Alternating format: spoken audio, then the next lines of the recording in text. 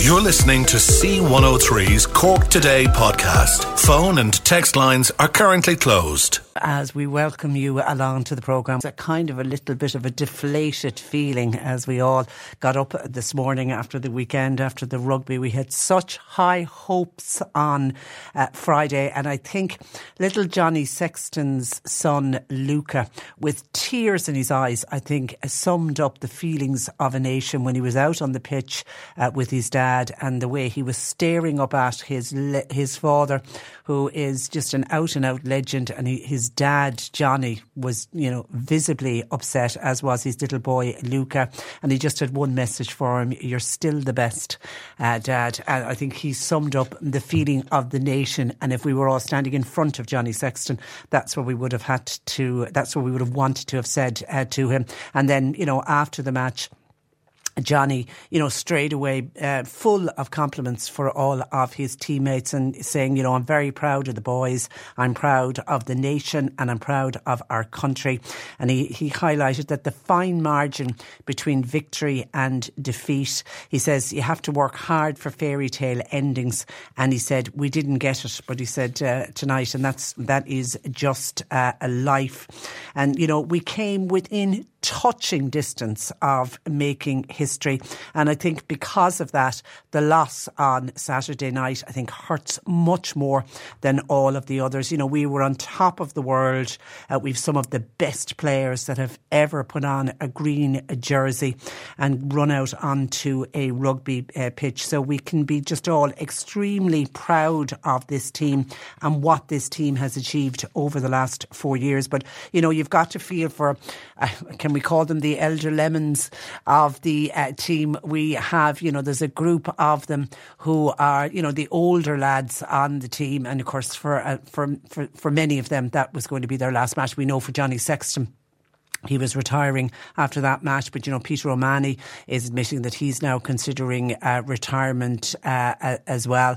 So there is this group of guys who won't play for Ireland again, and these are a group of players who have had an incredible impact on Irish rugby, not just over the last few years but over the last decade. So it was kind of like a feeling it was an end of an era for some of them as well, but in particular for our retiring captain, Johnny Sexton. And I was looking at one of the papers today, just to kind of some of the stats about Johnny Sexton, leading Six Nations points scorer of all time, leading Ireland's point scorer of all time. He's fourth on the all-time Test rugby list, and of course he was a World Player of the Year winner.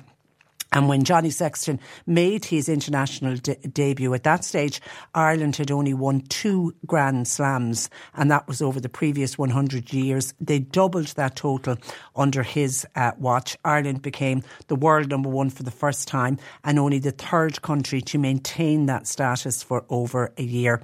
And he drove Ireland, of course, to the first ever win over New Zealand and the first ever series win in New Zealand. Leinster, 3 European Cups in 4 years, and the Lions to a first series win in 12 years. So he's got a remarkable record that he will always be remembered for. You're kind of looking at him now, and we're already starting to miss him.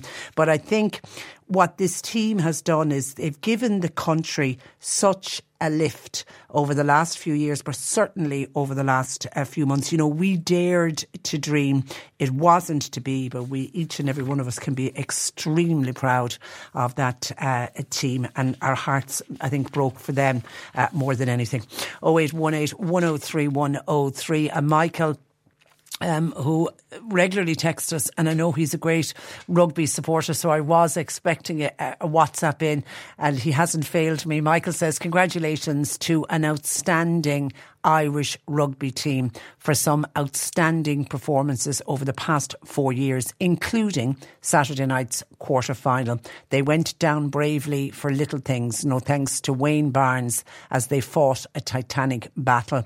The Irish team are a team that each and every one of us are extremely proud of all throughout this World Cup tournament. The camaraderie that they showed was a pleasure to have in any team, and that was from the top down. The bond between Andy Farrell and his team was always above 100%. Their achievements were something special in every match they played, and each and every player played to their maximum. Nobody can take it from them. They are the best. Congratulations to them all in the way they respected themselves on behalf of our country in the eyes of the world. Thank you, Neil. That's Michael in Castletown Bear. Thank you for that. Your thoughts welcomed, because I take it a huge level of disappointment this morning. But, you know, our day will come again for sure. I only discovered at the weekend of the very, very sad passing of Isabel Terry Byrne, to give her full name, a Cork lady who I'd spoken with a couple of times on the programme. She had bravely battled a long illness and she campaigned for people to donate organs. She was actually born with a defect of the pulmonary valve in her heart. Now that left her on bottled oxygen for 24 years, but then she finally got the gift of life when she had, if my memory serves me right, it was a double lung and heart transplant back in 2017. I remember talking with her when she was on the transplant list, and then I remember talking with her following the transplant, and life was just so good for Isabel.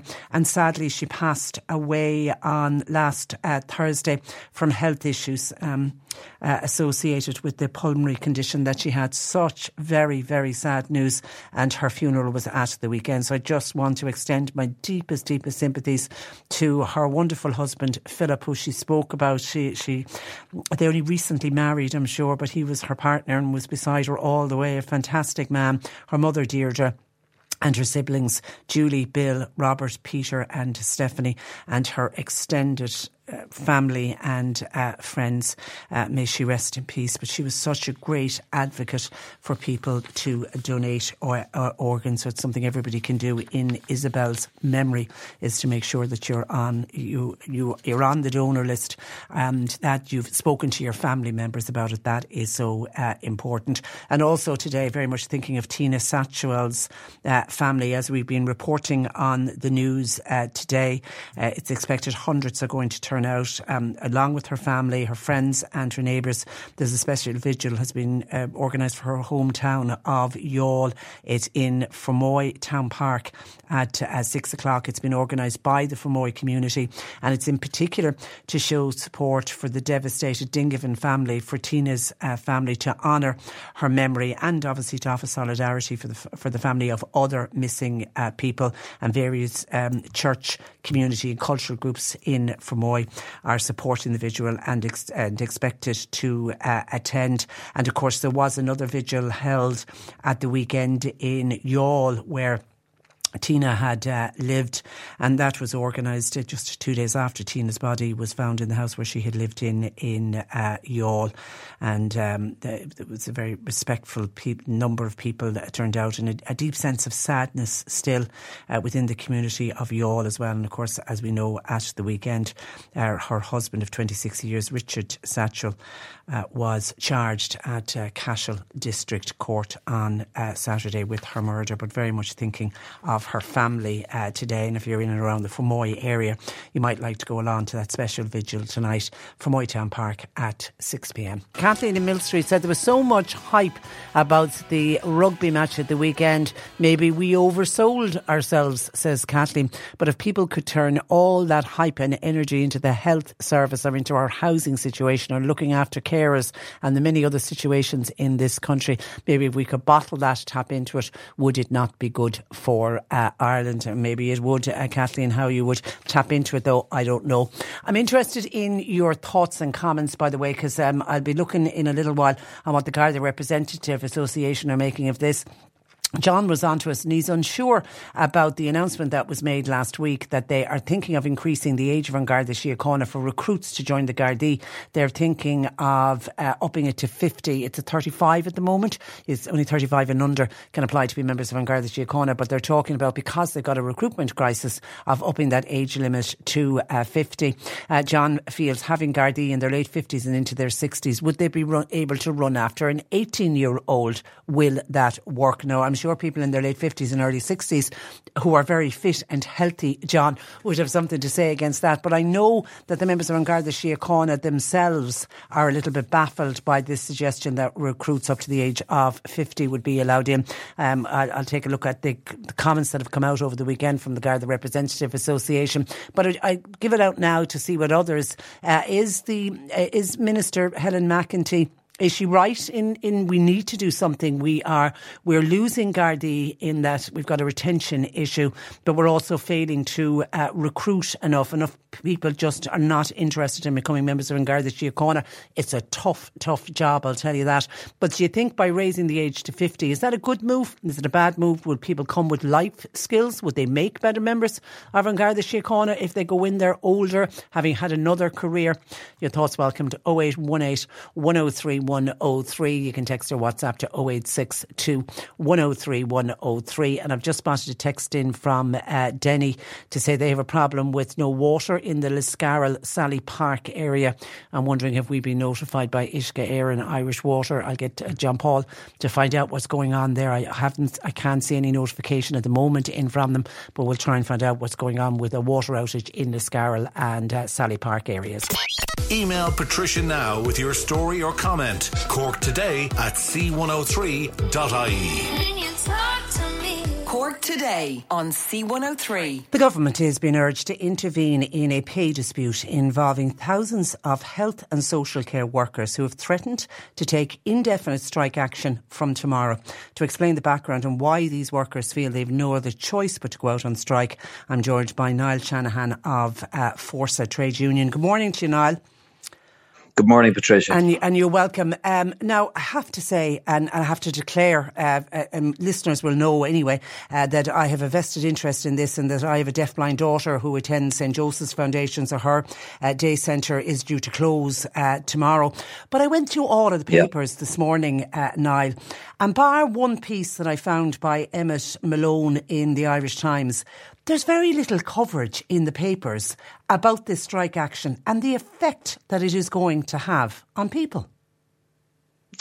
Yeah, I mean, there has been, I suppose, relatively little in the way of national coverage over the last 3 weeks since we served notice. But obviously, I would expect that to change this week. I think to give them their due, the Irish Examiner have been very good, in particular, on their coverage of this issue. And I suppose in the normal course of events as well, the period of time between when we served notice of an industrial action and the requirement here, because they were health services, was that it would be 3 weeks. But the period of time during which we serve notice and strike action commences can, in terms of the level and depth of media coverage that we receive, can vary. So obviously, I'm very grateful to you for airing this particular issue this morning. But in that month since the initial strike action was announced, how much negotiation? Because I remember when it was announced, I was saying, all right, look, they've got about 4 weeks, they'll get this sorted. How much negotiations went on in that period? I can tell you that none have taken place during that period. We've had no contact from any government departments. We've had no contact from the HSE or the Department of Health or the Department of Public Expenditure Reform, and they'd be the main departments or agencies dealing with this particular issue. I think the budget for the government was a bigger priority, and I think what's really surprising as we move into this week of strike is that the health budget is what was allocated to health this year actually constitutes a reduction, and the allocation for disabilities has not been improved. So there's nothing in the budget to indicate that there's a political will to solve this particular dispute either. So we are now facing a situation where the action of last resort, and indefinite strike action certainly is the action of last resort by the very nature of it. But our members now in 17 different employments nationwide, and in a number of very particular ones, you mentioned St. Joseph's Foundation in Cork, also Enable Ireland and Cove Hospital in Cork. We'll have members going out strike in both of those locations. But it looks like that action will go ahead.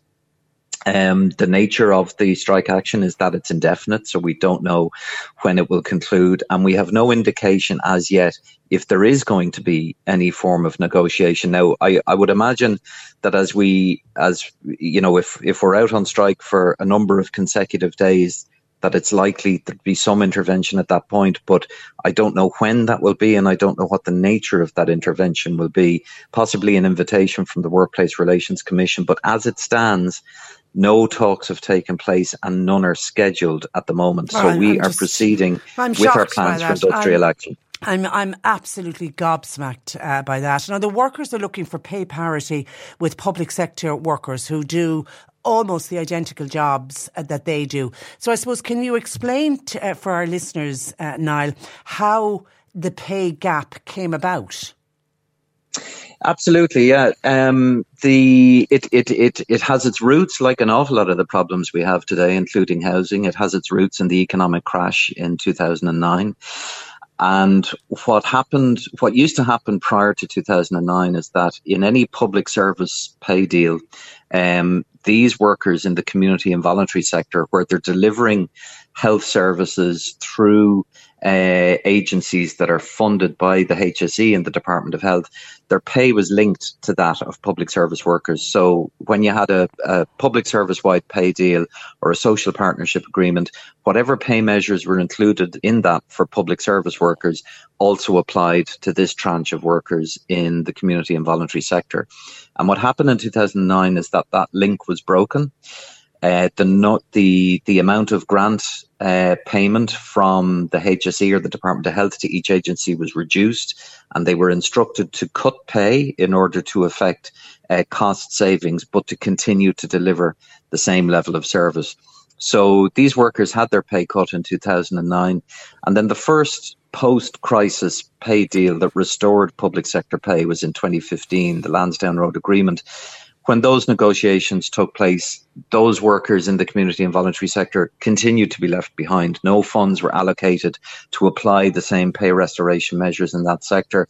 And so they've been more or less adrift since 2015. There was some partial pay restoration in 2019, but nothing since then. So the net result after 14 years is that the minimum pay disparity between these workers and their opposite numbers in the HSE, where they're in the same grade of work. We're talking about health and social care professionals. So that's physios and occupational therapists and other grades like that. They're the same grade, doing the exact same work, often on community disability network teams, but their pay is at least 10% lower. And in some cases, according to the Wheel, the advocacy body for the employer groups, they're saying the pay differential can be as much as 20%. Now, where that presents a problem is that these agencies are really struggling to hold on to the experienced staff that they have. Our research shows that the annual turnover of staff sees about 30% of the staff walking out the door to go and take better paid work elsewhere. So that's adding to recruitment costs for these agencies, for the likes of Enable and St. Joseph's Foundation in Cork. It's adding to the recruitment costs. It's making it difficult for them to hold on to a full complement of staff. That means then that access to services becomes problematic for service users and the waiting lists grow longer. So it has this kind of self-perpetuating problem that the longer pay is adrift, the more that there's annual staff churn, the longer that the waiting lists become. And that's why we've ended up in this situation where we've now balloted for strike action, served notice, and it looks to be going ahead. Because I know whenever we discuss respite services, and certainly since the pandemic, respite services have almost disappeared, but many of the organisations say, look, we'd love to be offering respite, we just can't get the staff to put into the respite centres. And your members, Niall, are looking after some of the most vulnerable members of society. An all-out strike, I take it, is something that they don't really want to do. It was an extremely difficult decision for them to take. And I know from speaking to individual members, both this year and last year, when we had a one-day strike action at St. Joseph's Foundation, that members were upset that it had come to that. They, for a lot of them, they've never been on strike before, so this is a first-time experience. The the idea that they wouldn't be there to perform their duties and work with their clients from tomorrow is deeply upsetting for, like, most, if not all of them. And I spoke to one member in particular last Friday who finished up her job with Enable Ireland last Friday and started in a new job with a Section 38 agency today. Heartbroken that she's leaving a team in Enable Ireland that she really enjoyed working with. With clients, she was a paediatric occupational therapist, so she worked with children. And she was just heartbroken to be leaving the job. But she had moved from Kerry to Dublin to take the job and just found the cost of living in Dublin was too great. When an opportunity came up to do the same job in a Section 38 funded agency where her pay terms and conditions would be better, she took that choice, but she took it with a heavy heart. And likewise, her colleagues that I've spoken to, the prospect of being out in the picket line tomorrow is something that they really feel very strongly about, but very torn about as well, because we're talking about a group of workers who are absolutely focused on their clients' needs, their service user needs, where they have a strong relationship with them and they don't want to break that service. But unfortunately, the situation that we're in, it's become untenable for them to continue without showing how determined they are to have this pay situation rectified. And I know you did engage with the WRC last year. What happened there? There was an engagement back in July, and there was a pay offer made of 5%. And the unions took the decision at the time that a 5% offer, it wasn't going to bridge the existing pay gap, and it wasn't going to create a process where we could continue to collectively bargain for improved pay. So that offer was rejected and the talks broke down. But what the unions understood was that they couldn't take 5% to a ballot of members because it would have been roundly rejected. And the ballot for industrial action and the decision to do that reflects the fact that, that particular offer it didn't even begin to meet the demands that would halt the hemorrhaging of staff that these agencies are currently experiencing. Okay, and just finally, when you said it yourself about the budget and the health budget, and we're already hearing that there isn't going to be enough in the health budget to cover next year. Do you still think there can be money found for this?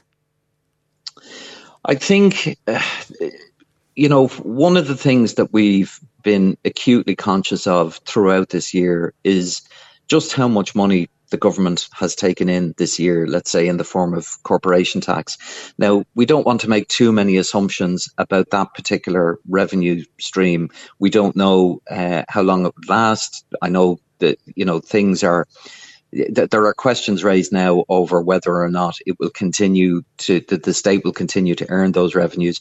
But we do know that at this particular point in time, the government has never had more money on its books. In a situation where you have a population in need of these services, why would you continue to run with a system where there's essentially a split in how services are delivered? And so if you're requiring disability services or addiction services or the services to children and services to homeless people, why would you have those services provided by a workforce who are at a constant disadvantage and whose instincts, in order to improve their own terms and conditions, is to leave the job that they're in and go and work somewhere else? And where, if you're a health worker, if you can walk across to the HSE to avail of better terms and conditions, well, then why wouldn't you?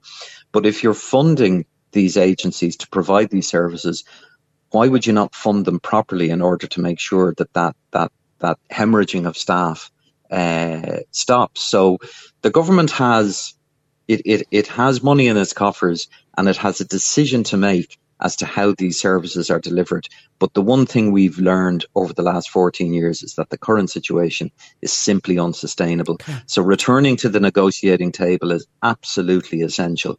And obviously the unions stand ready to do that should an opportunity present itself. It is very much looking like that strike goes ahead tomorrow. Niall, we'll leave it there. We'll stay in contact with you in the meantime. Thank you for that.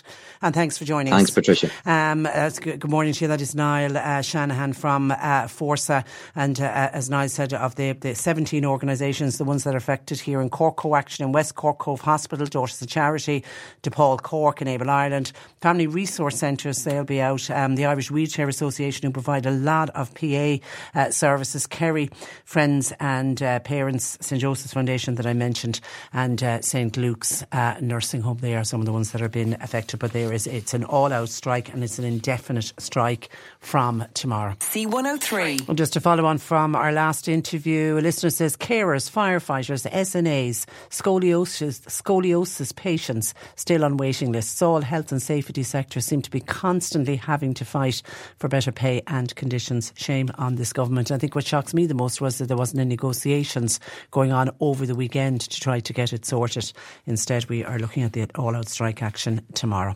0818 103 103. Now, last week, many of our listeners were shocked by the announcement from the Association of Catholic Priests that it would be very likely that we will have priestless funerals, and it could be as soon as the end of this decade. To share his views, I'm joined by Father Tim Hazelwood, Killa Parish Priest. Good morning to you, Father Tim. Good morning, Patricia. You're welcome as always. Thank you. Can you understand, for very devout Catholics, that they simply cannot comprehend a burial without a funeral mass? I can, and that's why I think for a particular age group, the reality is the people who are dying are the people who are mass goers, who were all their lives, and that's the way things were done. And to hear this now is very upsetting, but I think it was Father Roy Donovan had written that piece, and the reason he did was just that we would have a conversation about it now rather than the shock of... We have a certain way of doing funerals in the sense that you'd have maybe prayers one night, then we don't have removals coming to the church anymore down East Cork. The prayers were in the funeral home or in the home of the person, and then the body brought on the day of the funeral for the Mass. So it's one day after the other, whereas there's so few of us, and it's getting less and less, and older we're getting. So it just makes sense that priests won't be available. So it's going to be a big shock, and I think it'll be a bit like England, where maybe if you want a funeral mass, it could be 3, 4, 5 days later when a priest would be available. It could even be weeks later. I mean, I've attended a funeral over in England. It was 2 weeks. They waited for a funeral for a funeral mass. But if there wasn't a priest available, the alternative is what? Lay ministers? Yeah, that's what's happened in Cork Diocese. Some of them have funeral teams, so they're trained and they would arrange the funeral, say the prayers in the funeral home. That's happening already around the diocese. That sometimes if the priest's not available, some of the undertakers are doing it, and some of the parishes have people who will say the prayers. And I find that very difficult because as a celebrant of a funeral mass, I'm lucky in that I would have a certain knowledge of the person who's died, and it makes it more personal. And whereas that you're turning up just to the function of doing the priest, we'd have contact with the family. Maybe the person was sick, and you'd be calling, and then you'd arrange the funeral with the family, so that there's a whole dynamic that goes, which would be removed if it becomes this thing that priest just arrives to do a mass. Having never known the person or the family. And I'm assuming, Father Tim, are some areas of the country struggling more than, say, other dioceses? Absolutely. Yeah. But like an interesting statistic, I hate shocking people, but it's the facts. Like for our diocese now, we've 49 parishes. We have 2 students for the priesthood. And that... there's no guarantee, please God, that they will finish, but that's 2 for, it would probably be a 10-year period. Dublin Archdiocese, which had 199 parishes and like a population of over 1.5 million, they've 1 student for the priesthood. Oh my God. Yeah. So, and like there's others, people like Killala Diocese, who else now? Clonfert has no student. Arden, Clonmacnoise has no student for the priesthood. Limerick has 1. And is the Irish Catholic Church, the hierarchy, are they looking overseas for priests who might like to come here? Well, we had a conference there last year, and a Divine Word missionary, a man who worked abroad and has been involved in priests from other countries coming to Ireland, spoke to us about it. But a lot of, especially the African countries, are afraid to come to Ireland because they lose their faith. Their model of church, the way they are, it's different to the way it is in Ireland. And like, we're bringing them kind of to use them, if you know what I mean. I know. But I think in the past, many years ago, when the Irish went off on the missions and they went to other countries, I'm wondering, could something like that work? Well, it is happening. It is happening. Yeah. There are some. But like, the reality is that the synodal process that we're involved in at the moment is on about getting lay people more involved, and that there are ministries that lay people can do and are doing. Like, for instance, on the islands now around Ireland, like, there's no priest living in a lot of those. It's the lay people who conduct the funerals. Yeah, it's going on already. Yeah, it's going on already. But this issue, if we can't get young men, to consider becoming a priest and take up a vocation, what do you believe now needs to happen? Well, I think lay involvement is the first thing. That people are given a rightful place. There are ministries, like we have male deacons. I think there should be, women should be. There's no other profession in the country where half the population are excluded. I think that's where we should be looking. And is that conversation about women priests, is it even happening behind closed doors? The synod is going on in Rome during this month of October, and topics like that are included.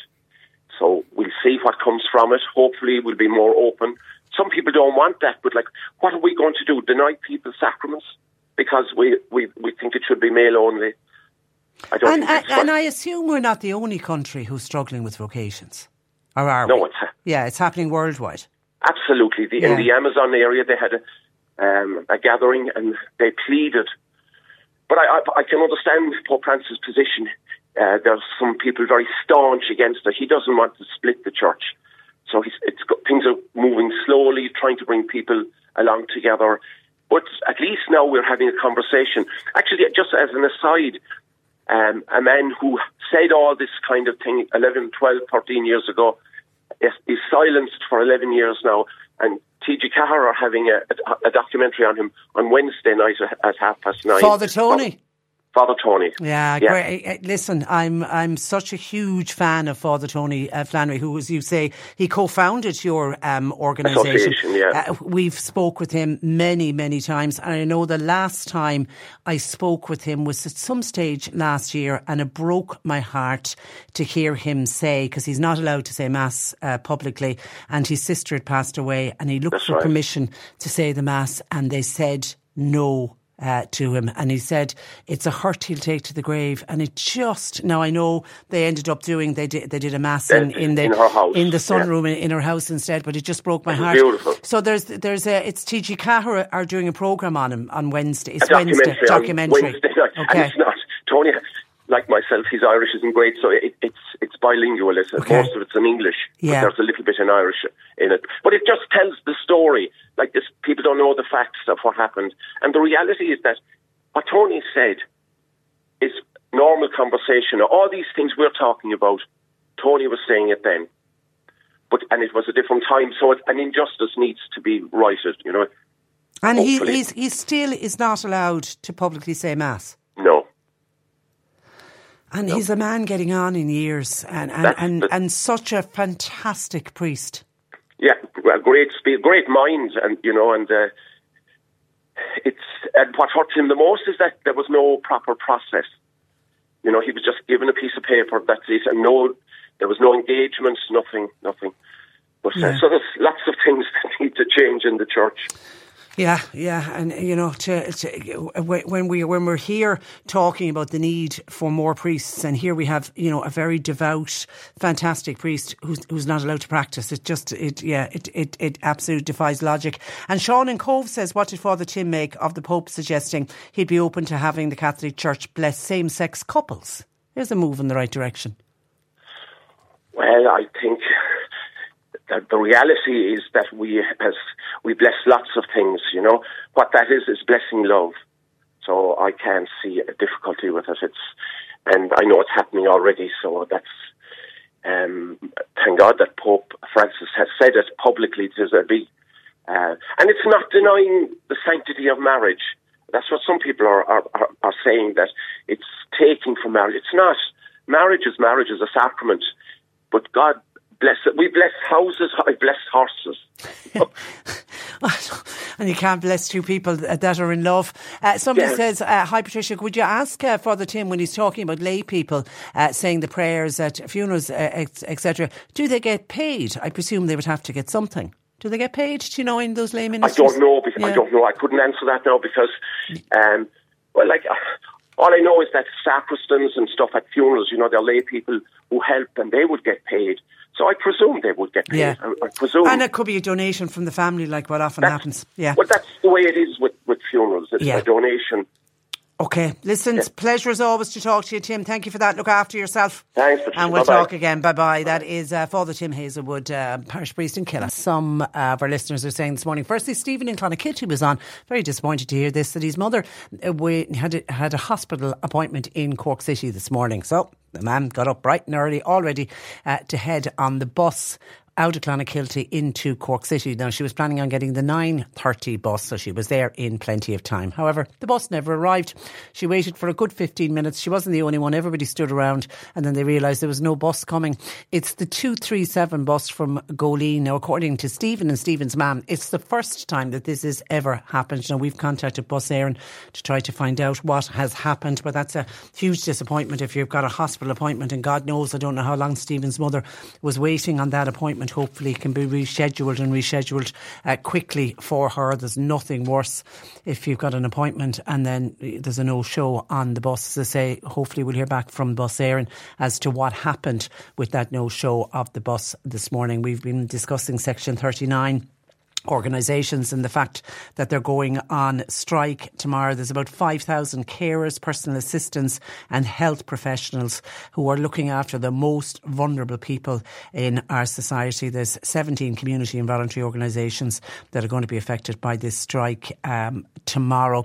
Mary in Mallow says, it amazes me that the health service cannot find the money for people who seem to work the hardest, but the health minister found a lot of money for the health secretary at the time, but no money for the ordinary workers. Again, they always seem to look after the top tier. And what Mary was referencing was, it came out in the Dáil. It came up, I think, in an Oireachtas committee meeting. It was the head of the Department of Health, Robert Watt, at the time, and it actually turned out that he'd gone on a solo run. It was over the job for the former Chief Medical Officer, Tony Houlihan, and Robert Watt at the time committed €20 million in public money without any oversight done, and there was uproar, but he wasn't sanctioned for it either. So yeah, I know the point you're making, Mary. When they need to find money for the top tier, there always seems to be money available, but for the people on the ground who are really the backbone of our health service, the money never seems to be available. Somebody else wants to know, is there not a discussion to be held for all of these Section 39 workers and all of the different organisations and the services, that they're not fully absorbed by the HSE? Yeah, and I've never heard that conversation, but it certainly is one that if they were all under the HSE, even though they're paid, they're funded by the HSE, it's like, because I know people scratch their heads and don't fully understand, how can, are they not HSE workers? They're not. The funding comes from the HSE, but then they work for the individual groups that we mentioned, like Co-Action in West Cork, the Irish Wheelchair Association, St Luke's Nursing Home, whichever, the 17 that are going out, they're funded by the HSE, but they're not direct workers of the HSE. And then someone else says, Patricia, shouldn't you have Deputy Michael Moynihan or some other government TD talking about the strike tomorrow? We actually, you're ahead of us, or we're ahead of you, I'm not too sure. But we already have Michael Moynihan booked in. He's going to be joining us tomorrow. Michael will have a lot to say on this because, of course, he's also the head of he's the chair of the Disability Matters, that Oireachtas committee. He's the head of that as well. And he's very strong on disability issues. So I'll be interested to hear from Michael. But unfortunately, I think we're going to be talking to him on the day that the strike has started. I still can't believe that there isn't some kind of negotiation going on today to get this sorted, and the strike action suspended completely or withdrawn tomorrow, but as of now it is going ahead. 0818 103 103. We were speaking about priests in the last hour and the lack thereof. Eddie in Bandon says, in this day and age, surely we don't need 7 years for somebody to be in college to train to become a priest. They're in college learning about theology. They need to reform the whole thing in the way we train priests. So if somebody wants to be a priest, at the end of the day, it is a vocation. Do they really need to be learning everything about theology that can take up to 7 years of study? A lot of church rules are based on canon law anyway, and are nothing to do with God. So they either need to change the way we train priests, or they'll go down the hole they're in at the moment.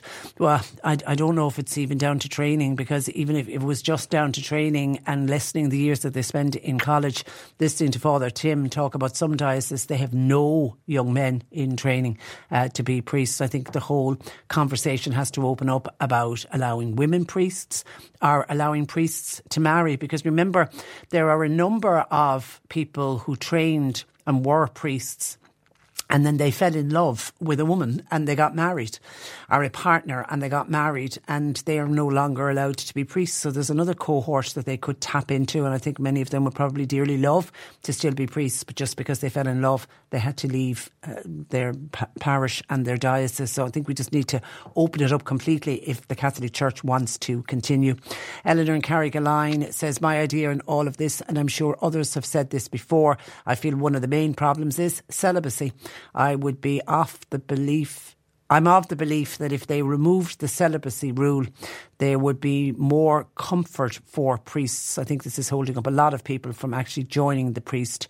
The Church of Ireland allow for married priests, but why not the Catholic Church? 0818 103 103. And then looking for your thoughts on upping the age on which recruits can go into An Garda Síochána. This was kicked off by John, who is unsure of increasing the Garda age, because he feels if you've got men and women in their 50s and 60s as members of An Garda Síochána, the example he used, would they be able to run after an 18-year-old Scot that had done something? Would they be fit enough? And even though I did say there are many, many people in their 50s and 60s who are very fit indeed. And Michael says he certainly agrees with upping the age limit for the Gardaí. It would bring experience and stability to the force.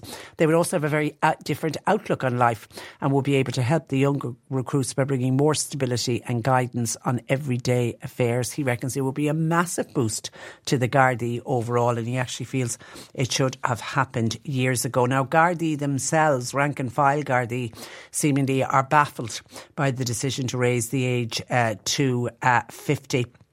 And there's one saying, described it as scraping the bottom of the barrel. Now, the current trainee age, if you want to be a member of Garda Síochána today, you have to be under 35. But it is looking like that the government is going to push the age limit, and they're doing it to try to get more people to sign up to become members of An Garda Síochána. The Justice Minister, Helen McEntee, is also in discussions, by the way, with raising the Garda recruitment age. At the moment, a Garda has to leave at 60. They're talking about raising that. Now, they're not saying by how much. But the GRA President, Brendan O'Connor, was speaking in the Irish Daily Mail today. He says that most likely there won't be enough people near the age of 50 who would be interested in joining the force, particularly at the beginner level. He said the GRA is happy to see any initiative that has the potential to attract suitable candidates to An Garda Síochána that might help reduce the gap between recruitment targets and what's actually been achieved. But he says we're not convinced that there is a significant pool of people in the upper age groups of those now eligible who would find the terms and conditions desirable. He added that the GRA does not see the plan as a realistic solution to the crisis that they have both in recruitment and in retention. He said the Garda forces should instead be on retaining the ones who are already trained and experienced. He said addressing the issues that are pushing people out. He said that is where the efforts need to be concentrated on. He said there's no doubt that there may be some excellent candidates who would bring a lot to the organisation up to the age of 50.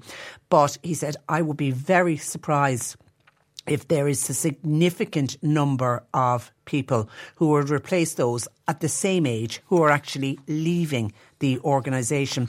He said no one in there, this is one retired Donegal sergeant, a guy by the name of Christy Callaghan. He said nobody in their right minds would want to join the police force at 50 years of age, when most Gardaí are actually retiring at that age, unless they're desperate for a bit of excitement or for something to do, putting themselves in harm's way, or dealing with ever-increasing bureaucratic oversight or incessant investigation by GSOC or other internal Garda units.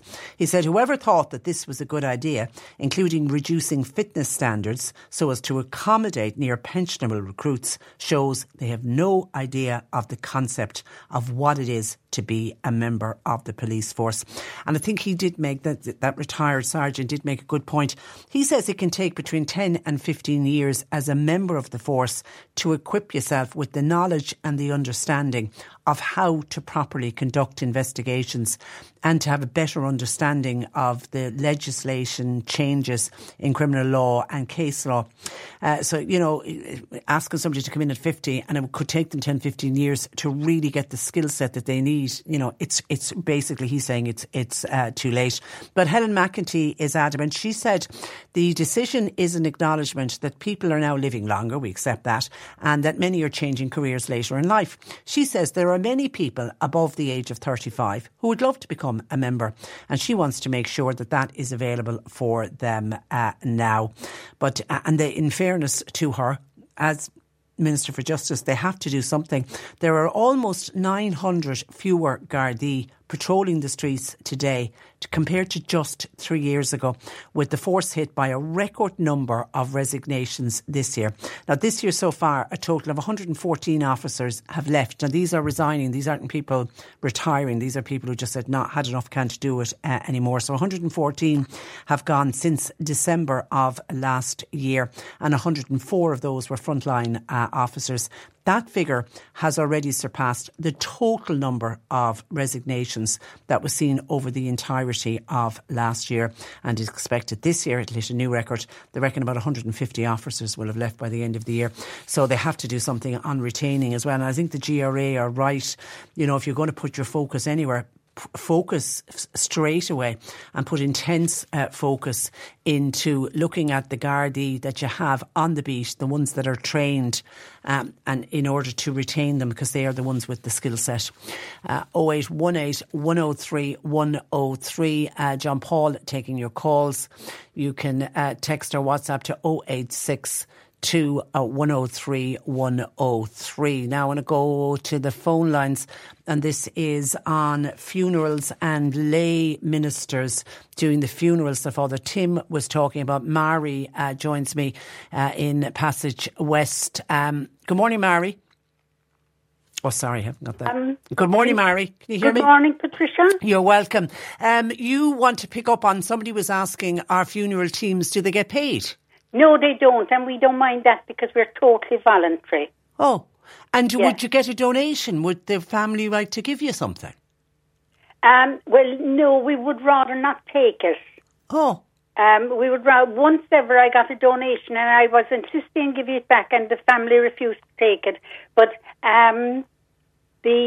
no, we wouldn't want to take it either, because if you start that, then you'd have other people maybe not wanting you to say the prayers because they might not be able to afford it or whatever. Yeah. So people, we don't accept donations, really. How long have you been part of a funeral team? I'm hopeless with time, okay. But I've been part of a funeral team for, we'll say, 5 years. And talk to me about the role and what you actually do. Well, we would get a call to say that a person was dead. Now, if the family wanted us to come to the house, we would go to the house to say prayers. Or if the house is private, we'd go to the funeral home and we would say the prayers in the funeral home. And this is only if a priest isn't available? Well, the priest would never be available now for the funeral home. Would they not? No, or the homes either, really. The priest would go to the home when the person is pronounced dead, but then the funeral team would take over from that. And you're able to just explain then what you do the removal prayers. We do the removal prayers. We go in and we chat with the bereaved. Okay. And if there's anything in particular they want, we will indeed try and accommodate them. We would say the Decade of the Rosary. We would say the Memorare. We would, whatever prayers would be precious to them. And would you do it inside in the church as well? Well, yes, we could do it in the church, but as a rule, the priest now would be after taking over in the church. But yes, we would. We do it in the church as well, yeah. And did you mention deacons? Deacons, yes, I did. I said I have no problem with deacons. They're lovely men. Of course, there's no women, but they're lovely men. But they're all as old as our priests. And who are deacons? They're not priests. They're not. They're lay people. Okay. But they're lay people. They're quite possibly married men. Yeah. I don't know. Maybe they're widowers, but I know that they accept married men. But they're trained. They have a couple of years training before they become a deacon. And what are they able to perform? They can't say mass. They can't. They can go into the church and they can do a Eucharistic service. Can they? They can do the gospel, which a lay person cannot read the gospel. Yeah. As a rule, unless there's no priest there. But the deacon can read the gospel. He can give the sermon on the gospel, but he cannot do consecration. Okay, but the deacon then, because what we were talking about with declining vocations and older priests, and unfortunately we're losing many of our older priests, there could be a situation where there won't be a funeral mass, but the deacon could do everything. Exactly. Could the deacon didn't do everything except the consecration. Yeah. He cannot do the consecration. Now, there's no need in the wide earthly world why lay people can't do exactly the same thing. Yeah. And it's looking like that's what's going to happen, Mary. Well, it's looking like that if they leave loose of their grip. But they're holding on because they don't want to, in my opinion, and I'd say the church will be very cross with me for saying this, but I've been involved in the church and I know the church, and they don't want to lose power, and they definitely don't want to lose power to women. Yeah. Yeah. The church have held huge power. Nobody can deny that. They've held the grip of the people. They've held huge power, and they do not want to leave go. It's a shame. It's a shame. What made you decide to sign up and get involved in the funeral teams? Well, I used to go to Mass every morning. I go to Mass every morning that is available to me. And but now the churches have all, say here in Passage we have Mass on Sunday, we have Mass on Friday. But I can go to Rinniskiddy, Monkstown, Shambley the other days. But I mean, I would have to travel to those Masses. But I was very keen, and I was very keen in church. I'm very interested in the church, and I really wanted to be a part of the funeral teams when it opened up. But the thing is that I would be cross now. I don't go around with blindfolds on me. Okay. So I can see that the majority of the priests are absolutely lovely. And the majority of the priests, I think, want lay people to be involved, but their hands are tied by the bishop's office. Yeah. And is it very satisfying work, Mary? And sad work at times as well? Well, it is sad work. And you'd have a young person's funeral, and it's very sad. Yeah. But it's lovely because you get the opportunity to speak with the bereaved, to sympathise with the bereaved, to let them know that you're absolutely sharing in a part of their pain. So, it is a lovely thing to do. Yeah. Yeah, it is. It is. And you sound like a very compassionate person, which is exactly what somebody needs at that dreadful time in their lives. Somebody says, could you ask your guest, Mary, can a corpse stay in the church overnight? And if not, who made that rule? This is the when they stopped the removals the night before. Yeah. But you can, I know, you can ask, can't you? That You can say, don't ask, say, I want. Yeah. That is the answer. But a corpse can stay in the church overnight, but they will tell you what you can and can't do. Yeah, because I know for a lot, particularly older people, they like the idea that when their time comes, when their time comes, that they want to spend that last night on earth and they want to spend it in the house of God. Of course, because a lot of people. Life is full of awesome what-ifs, and some not so much, like unexpected medical costs. That's why United Healthcare provides Health Protector Guard fixed indemnity insurance plans to supplement your primary plan and help manage out-of-pocket costs. Learn more at uh1.com. It's that time of the year. Your vacation is coming up. You can already hear the beach waves, feel the warm breeze, relax, and think about work. You really, really want it all to work out while you're away. Monday.com gives you and the team that peace of mind. When all work is on one platform and everyone's in sync, things just flow. Wherever you are, tap the banner to go to Monday.com. There's never been a faster or easier way to start your weight loss journey than with PlushCare. PlushCare accepts most insurance plans and gives you online access to board-certified physicians who can prescribe FDA-approved weight loss medications like Wegovy and Zepbound for those who qualify. Take charge of your health and speak with a board-certified physician about a weight loss plan that's right for you. Get started today at plushcare.com/weight-loss. That's plushcare.com/weight-loss. plushcare.com/weight-loss.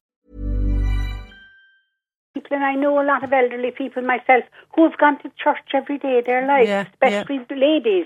I know people with priests in the family who's gone to church every day of their life. It's hard for them. It's hard for them. It is very hard for them. And it's an absolute sin, I will go so far as to say, to prevent it. Yeah. All right, listen, Mary, loved our chat. Thank you for that, and keep up the good work that you're doing in Passage, and thanks for joining us. Okay, bye-bye. Good morning to you. C103 Jobs. Now, an experienced stone mason is wanted for the Riverstick and West Cork areas. 087 6615377. Carpenter wanted for the College Road area of Cork City. Please apply with your CV to jobs@hamiltonfrench.com. A cafe supervisor is wanted to work in Mallow. Applicants must have at least 2 years' experience in a similar role, hospitality or retail.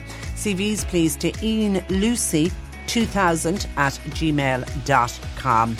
And Leak Detection are currently recruiting a technician for leak detection and plumbing repairs. That's in the Cork area. Please apply with a CV and a cover letter to info@amltd.ie. You'll find all the details and more job opportunities by going online now. Just go to c103.ie/jobs for more. This is C103. Cork Today on C103. With Corrigan Insurance's Macroom, now part of McCarthy Insurance Group for motor, home, business, farm, life and health insurance. CMIG.ie. Now, it isn't often that you hear locally elected politicians calling on the HSE to shelve plans to build a 50-bed mental health facility on the grounds of a local hospital, in this case St Stephen's Hospital. Well, Cork County Council has done just that by unanimously backing a call from independent councillor Liam Quaid, who of course is also a senior clinical psychologist who works in the field. And Liam joins me. Good morning to you, Liam. Good morning, Patricia. I suppose, can you explain to listeners why you're so against this particular mental health facility that the HSE is proposing? Absolutely. So I previously worked as a clinical psychologist with the North Cork Mental Health Services, and former HSE colleagues of mine in those teams were part of efforts in the 1990s and the early noughties, and actually on an ongoing basis to help transition long-stay patients of St Stephen's Hospital to community residences that were set up initially in the 90s in Fermoy, Mallow and Kanturk. And these new proposals for St. Stephen's, which are they're laid out in the HSE capital plan, so they're not at a very advanced stage yet, but they are being proposed. They're running directly counter to this ethos of community integration. And what this would involve is spending many millions of euro in mental health services that are inappropriately located, because we all know that St. Stephen's is an isolated hospital campus. It has very poor connectivity to the nearest village of Glenmire. The grounds are impressive in their own way, but it's going to be a very medicalised setting, particularly because there's going to be a new elective hospital there. And I personally, and mental health policy would also say that there's no issue with acute mental health admissions in St. Stephen's into the long term, because those admissions tend to be short term. However, it's directly at odds with a vision for change, and actually the HSE's own model of care for this client group to locate long stay mental health facilities on grounds such as this. And it's also at odds with the UN Convention on the Rights of People with Disabilities, because that convention is very clear on the right of people with severe mental health issues to live in their community. Yeah, we want to get. HSE's Yeah, we argument, always, and there's always been the move away from large, almost institutionalised care. It's been proven that doesn't work, and that's where That's what a vision for change is all about. Absolutely, and we've seen in North Cork a really stellar example of how that can be achieved. And North Cork HSE catchment is actually the only part of the whole Cork-Kerry HSE area that is compliant with a vision for change. Now, the HSE's argument on this will be that they're going to build, they're going to build very modern, purpose-built bungalow-style accommodation on the grounds of St. Stephen's, and that's fair enough. But I think we need to think about mental health services more broadly and where they're located. It's not just about having a nice premises; it's about where those premises are located. Don't have them in an isolated spot. Absolutely. And the only advantage that I can see to this is an advantage for the HSE, which would appear to be the centralising of those staffing costs in one location. Because if you centralise these services, you're going to reduce staffing costs, but that will mean that you'll be referring in people from not just the local HSE catchment, but well outside it. And it's going to take from money, a very limited fund that could be spent developing community residences like we have in North Cork in towns such as Cove, Clonakilty, Youghal, Bandon, where currently no such services exist. Just to get it, yeah. Sorry, just to get a sense of the kind of magnitude of funding that could be involved here. So we're talking about 50-bed residence. Now it's broken down into various bungalow compartments, but Carrickmore is a service in Cork City. It's an essential service that the HSE is undertaking a renovation and extension to at the moment, and it's a very extensive project of works that they're doing, and the costing for that in 2021 was 4 million. And more recently, in about 2 months ago, they gave an update in a parliamentary question response that it had now escalated to 14 million. And Carrickmore will accommodate 18 residents.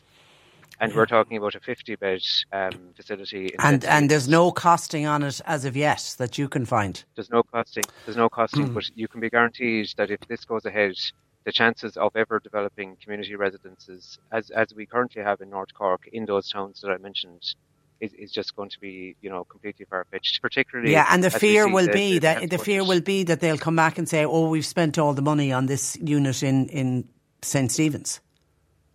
Absolutely, and I mean the health budget is under unprecedented strain at the moment.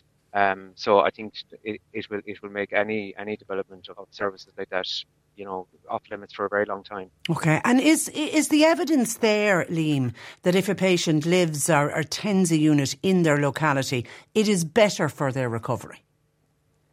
Oh, absolutely, and I think you saw that kind of painted in very vivid terms when you spoke to family members of people of residents from the Ona Cora Centre when they described their relatives' transformation from the life that they had prior to placement in Onacurra, be it in institutional care in Our Ladies or living more precariously in the community.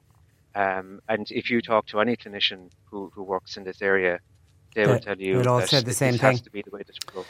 Okay, actually, what is the latest on Onacurra Centre? How many residents are still left there? Well, believe it or not, there are 6 residents remaining, 2 years on from when the service was due to close. So the HSE have acquired a property for 3 residents and in Middleton, and that's obviously welcome. But it's a fraction of what's needed. They have told us that they're pursuing the purchase of another property for the other 3 residents, and they have also committed on paper to building a 10-bed service on the grounds of Onacurra, which sounds amazing. It sounds like an amazing breakthrough, and it has to be said that this would not have happened without our campaign, because the original plan was just to close Onacurra and disperse the residents, and not replace those services in Middleton or in East Cork. But the HSE have told us they will commence building the new service on the Onacurra site in Q1 of next year. Great. But they have told us that in tandem with telling us they have no capital funding secured, and as such they have no plans submitted to the local authority. So this isn't a realistic time frame, and they have also declined to meet myself and Nasa Horgan, who we contacted them back in May, and I followed up more recently. And we actually found it easier to get a meeting with Bernard Gloucester than with local management to discuss these plans. Okay, so that's been very. All right, listen, and any response from the HSC to the letter from Cork County Council? No, because it's gone to a particular committee of the HSE board, and they meet periodically. They meet, I think, about every 2 months. So I think it will be discussed at their next meeting. Okay. All right, keep us informed on that, Liam. But in the meantime, thank you for that, and thanks for joining us. Thanks very much, Patricia. Good morning to you. That is Councillor Liam Quaid, 0818 103 103. On the water mains, this is the water outage. This morning we had somebody texting in about Sally Park in Liscarroll, and they had no water this morning. We got on to Uisce Éireann, the mains repair works. Okay, there's mains repair works going on. It's affecting supply to Liscarroll and surrounding areas until 4 o'clock today. So that's a mains repair work. I don't know if that was a burst pipe or whether it was planned repairs, but that's the reason for the water outage in Liscarroll. And we've also had some calls in from Bantir, so we got on to Uisce Éireann about Bantir. They must be sick of hearing from us. That was a burst water main there. It's causing supply disruptions to Fursey Terrace in Bantir and the surrounding areas. Again, about 4 o'clock today, they'll have that sorted. And in Bantry, there was another burst water main, and that is affecting supplies to Bantry and surrounding areas, and they're working to sort that out as well. So the guys and gals at Uisce Éireann are busy today. C103. Now, my next guest is a very dedicated collector of GAA sports programmes, and Dan Cronin from Macroom joins me to discuss his passion and also to put out a plea to help him complete his extensive collection. Good morning to you, Dan. Hi, Patricia. How are things? I'm very well, and thank you for taking our call. I suppose let's start at the beginning. Do you remember your first ever programme and how this whole collection of GAA programmes came about? Well, I suppose I was always interested in GAA. I suppose I came from a GAA house. My father was secretary of a Kennedy GAA club in the 40s and the early 50s, so I suppose long before I was thought of, GAA was in my blood. So I suppose I've always been a collector, I suppose, because my father would have had programmes. Nothing got thrown away, ever. Yeah. And I suppose it was just a case of building from there. I know the first programme I probably kept myself, I was probably about 10, I'd say. We went to Macroom versus Castlehaven match in Dunmanway, and I think that was possibly the first match I can remember keeping. So that was 84, 85. So. And do you still have all your dad's GAA items that he collected over the years? Well, he wouldn't have had much. What I do have belong to him is his minutes and his secretary's reports and stuff from the late 40s, and in that club at the time in Kennedy there was no treasurer, so I have the treasurer's reports and stuff that he made up in the 47, 48 and 49, so I'd have that stuff as well, yeah. You know, as I say, and to be fair to him, he never threw anything away either. I suppose tis in the blood, as they say. In total, how many items do you think you have? I suppose, could I have 5,000 or 6,000? And how do you store them all? I suppose I'm looking that I have a very patient partner for a start. Okay, that helps. Because I think she probably walks into the room and visions, instead of an All-Ireland final programme, if I had a Gucci bag up there now, that would look far better. But look, in fairness, they're all up in shelves. I have them well organised and well put up, to be fair. So it is, I put a bit of effort into kind of looking after them, so that if you're not. I think there's a huge difference between somebody who hoards and somebody who's a genuine collector. You're a genuine collector. And I know there's one set of programmes that you have a real passion for. It's the Cork County hurling and football finals. Is it since 1947?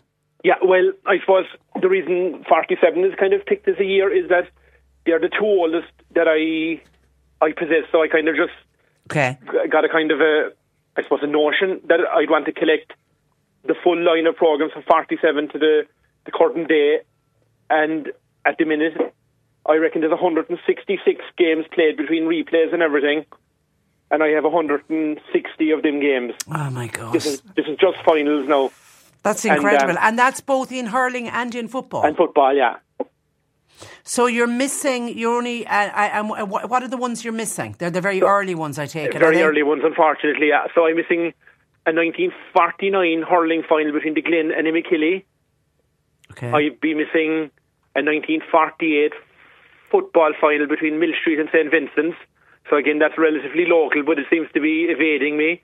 And the 1949 game which was played between Macroom and Collins Barracks, there was a draw and a replay in that, which is annoying when it's Macroom are playing in it, but anyway. Yeah. And the 1951 game between Collins again and St. Nick's. Since I started this gig, there was two other programmes that I've been missing, and they've come about. So that was Macroom and Avondhu and Carbery and Clonakilty a replay, but I've since got them, to be fair to people. So people are very good about, if they have them, in handing them over.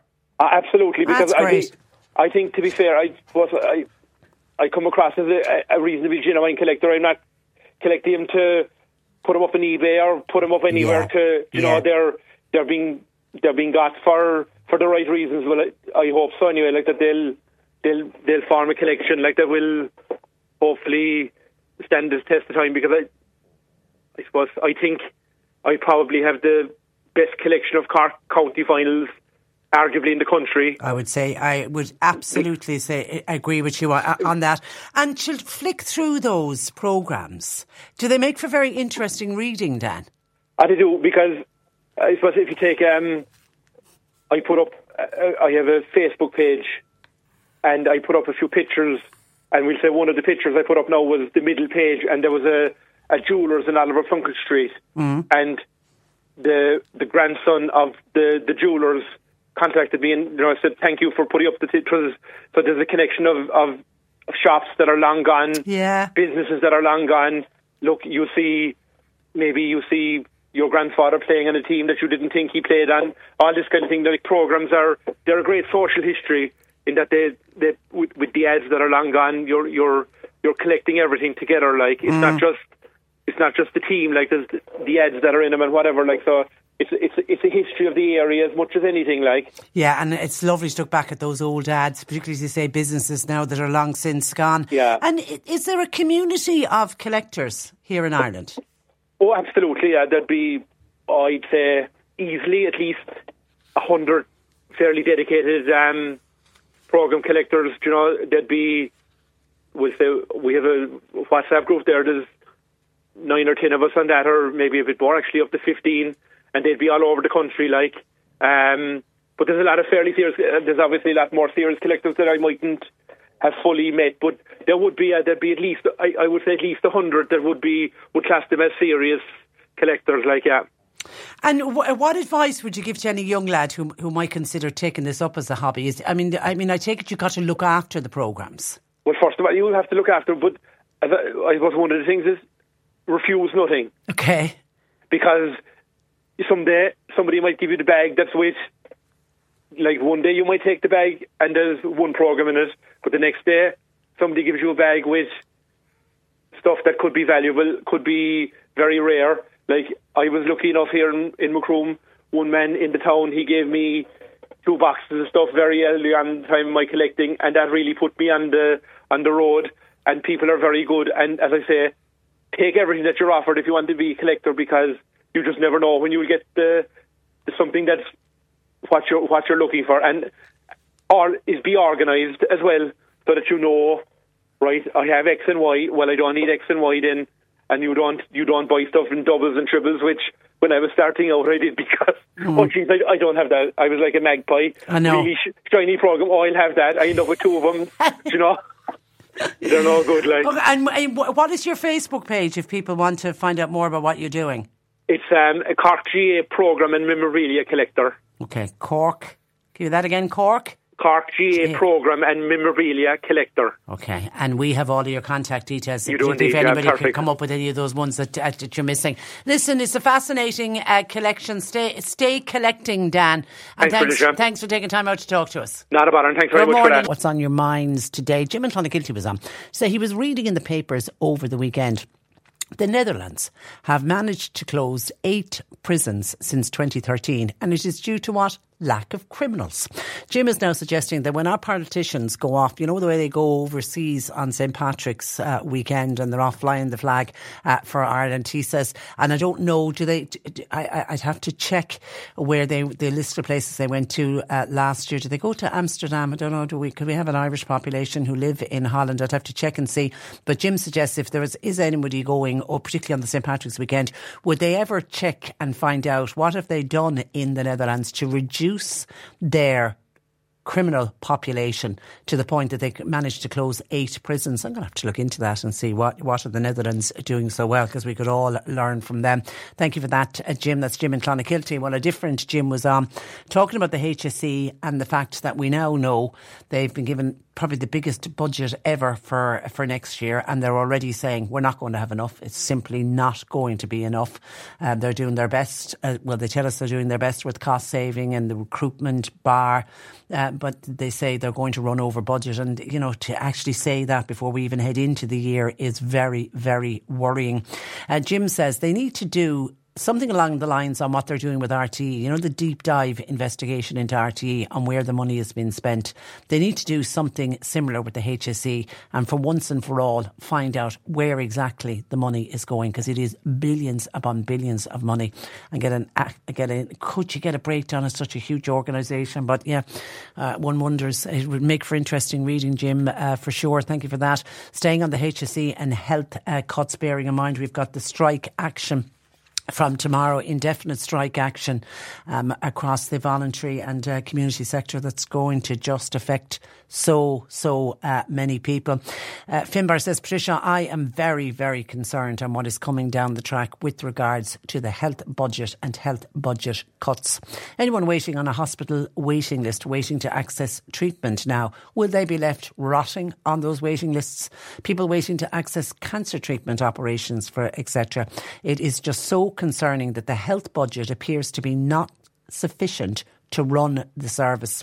In a country, in this country, we have grown as a society with so many people who have now come to this country and now call it home, but we seem to have less and less money within our services. I'm currently waiting to be approved for an injection treatment, which has already been rejected once due to the cost of it by the HSE. My consultant has told me that he's reapplied, but he's been very honest and he isn't holding out much hope that it will be approved. As she was she was told she has about 10 different patients like myself who need this drug to keep me well.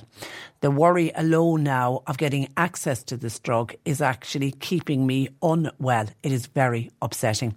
There are a lot of people will suffer greatly now who have chronic illnesses. I spoke to you before on the programme earlier this year that the influx of people coming into this country would there be money set aside to run the health service efficiently, particularly with all the extra people? And now we know there isn't enough money. It is shocking when you think the year is 2023. Yeah, and Finbar, they're already talking about 2024 and not having enough. It certainly is a worry.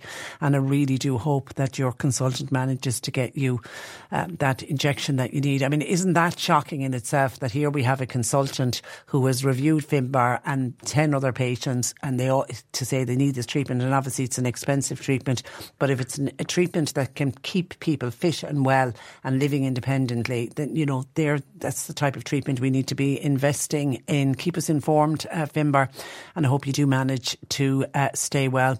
Michael in Bantry, this is on mental health that we spoke about with Councillor Liam Quaid, said mental health patients have to be integrated into the community, but it has to be done carefully and it has to be done gradually in self-contained modern homes with home helps, meals on wheels, if that is what is needed to allow them to lead independent lives. And Michael says, remember, it is okay not to be okay. It is indeed, Michael, well said. And that's exactly what a vision for change within the HSE states. It's moving people back out into the community and getting them out of institutions. Thank you for your text, 0862 103 103. And Dan in Charleville has an example of, he's calling it sizeflation, shrinkflation. I think it's what it's referred to as, Dan, and he just came across it while out shopping this morning. A box of Lions tea bags. He's not a Barry's tea drinker, he's a Lions tea drinker. The box of tea bags, 210 tea bags in the box for €8.50. And he says he doesn't know if that's up or down on what it was originally.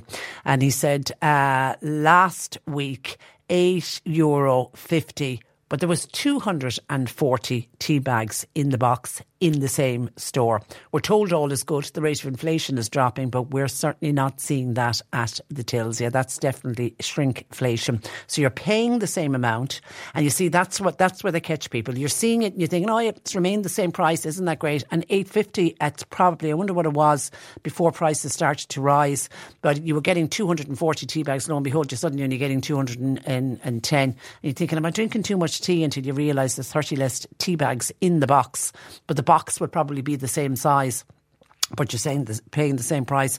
One that I came across earlier on in the year is the particular brand of toothpaste that we use in our house. Firstly, it disappeared off the shelves and I was starting to panic, even though I always have kind of a little stockpile.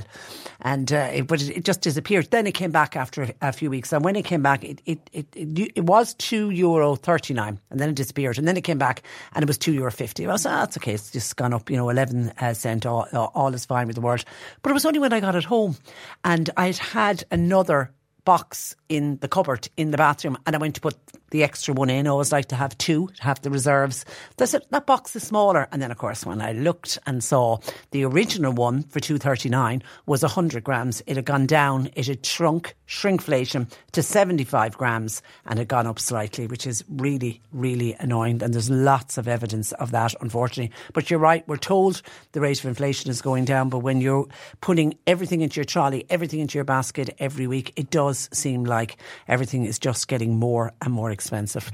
0818 103 103. John Paul taking your calls. The C103 Cork Diary. With Cork County Council, where communities and businesses all across the county can get the support they need at corkcoco.ie. Ballygarvan Community Association, their outdoor Christmas market is taking stall bookings now. Now, the market will take place at Ballygarvan Community Centre on Sunday the 26th of November between 11 and 2. And to check stall availability, Elaine is your contact on 087 295 1063. Mallow Adult Learning Centre, they're located on the top floor of Mallow Parish Centre. Anyone who would like help with reading, writing or spelling or numeracy, you can contact them at 022 42642. The Marion Hall in Ballinhassig will hold a fundraising clothing collection tomorrow Tuesday and every Tuesday and Thursday night between 7pm and 8:30, and then on Saturdays from 2:30 to 4. And it started last week and it is running up to Thursday the 19th of October. So tomorrow evening they will accept rewearable clothing, shoes, bags, towels, sheets, blankets, curtains and duvet covers, but no duvets and no pillows, please.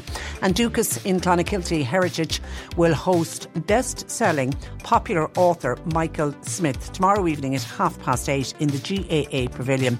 Michael will speak on how Munster shaped Antarctic exploration, with references to the incredible adventures of the remarkable men from Munster who discovered and explored the frozen continent of Antarctica. And from West Cork to North Cork, Mallow Field Club will host Sister Bernadette Nopek speaking on the Mercy Sisters in the Crimean War. That's tomorrow evening at 8 and it's in the Social Services Hall in Mallow, with admission €5. Cork Today on C103. With Corrigan Insurance's Macroom, now part of McCarthy Insurance Group for motor, home, business, farm, life and health insurance. See MIG.ie. Virgin Media News are to broadcast a series of special reports on Ireland's road fatalities, as sadly the numbers continue to rise, and just this weekend a total of 5 men have died in separate incidents on our roads. Virgin Media News Southern correspondent Paul Byrne joins me. Good afternoon to you, Paul. Good afternoon, Patricia. And you're welcome. You're very much focusing on the families left behind following the death of a loved one in a traffic accident. We are, Patricia, because I'm going to ask you, there's 149 fatalities on the road so far this year. That's the number, the latest number. But I'm going to ask you a question.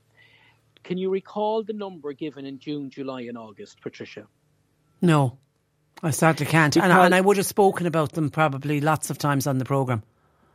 You would, and I would, and we all do. But in my mind, Patricia, we all go, oh God, that number, it's horrible. And it's forgotten about 5 minutes later, Patricia.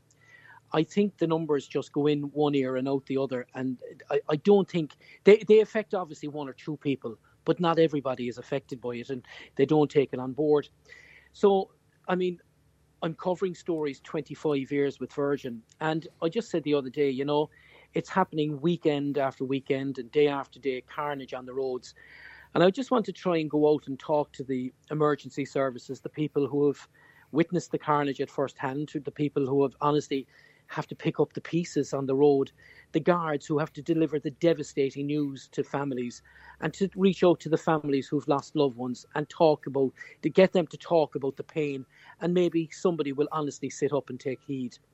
So we have spoken to the guards, the fire service, the ambulance service, and 2 mothers, as well as St. Coleman's College in Fermoy. And St. Coleman's College in Fermoy, there's a teacher there called Claire McCarthy, and she's passionate about road safety. And at the moment, they devote, I think it's 40 minutes a week to classes on road safety. But they're campaigning now at the moment to make it a compulsory part of the education system.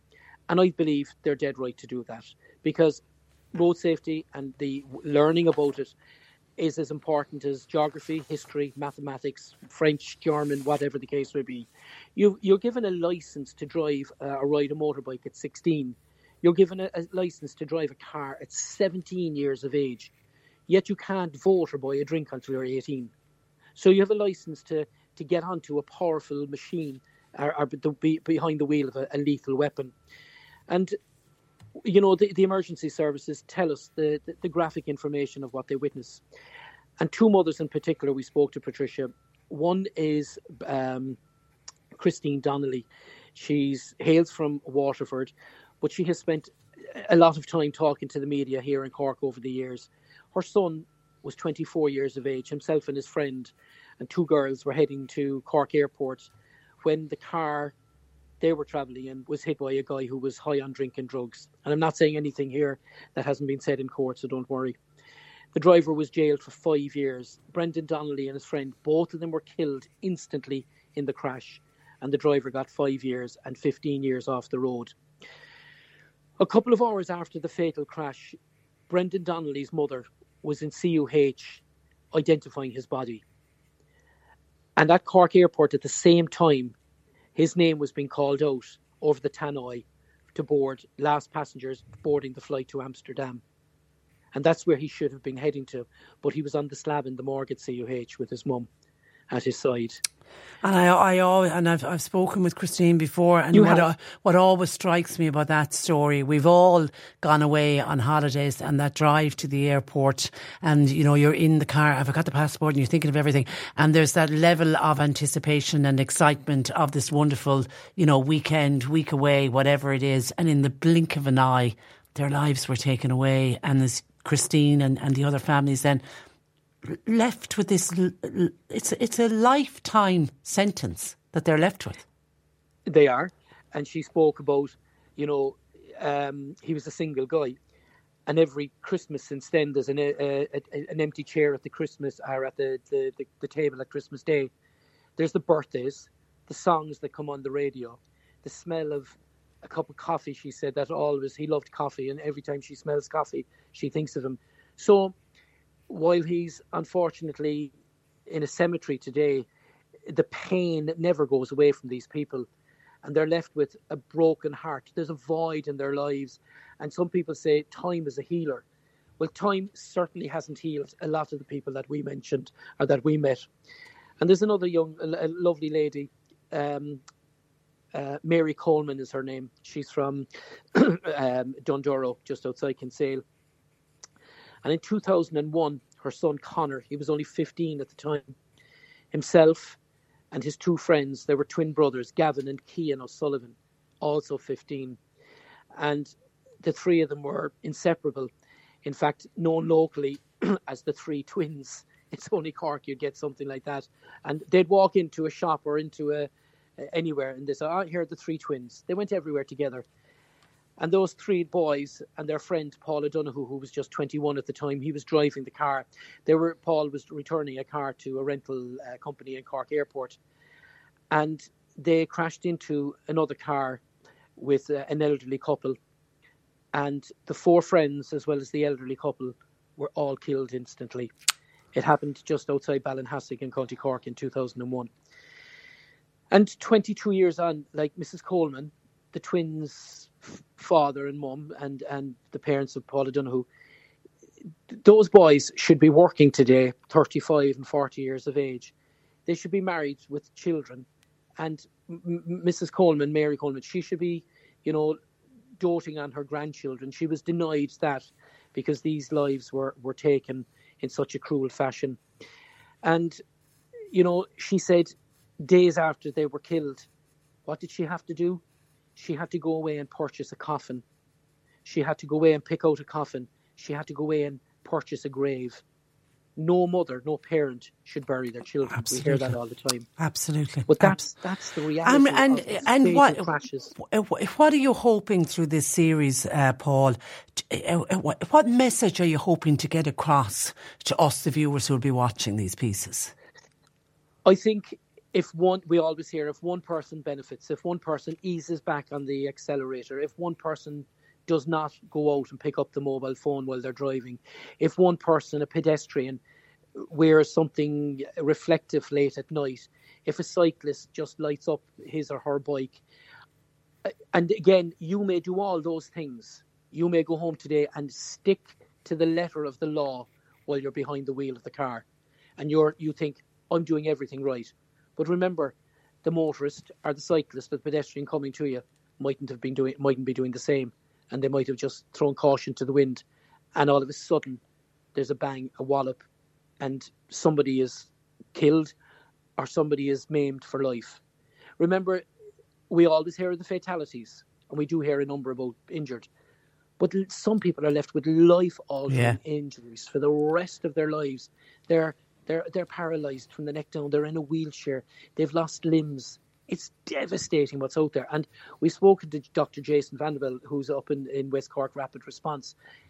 And he tells the story of going to road accidents and to see somebody dead behind the wheel with the mobile phone in their hand and somebody at the other end saying, Paul, are you there? Paul, are you there? Oh, my God. And I said recently to myself, you know, I report the facts, the figures, and I said, to me, like, not all the time, but it doesn't mean a lot, I think, to some people. And all right, we have 149, I think that's the number to date, and another weekend of carnage.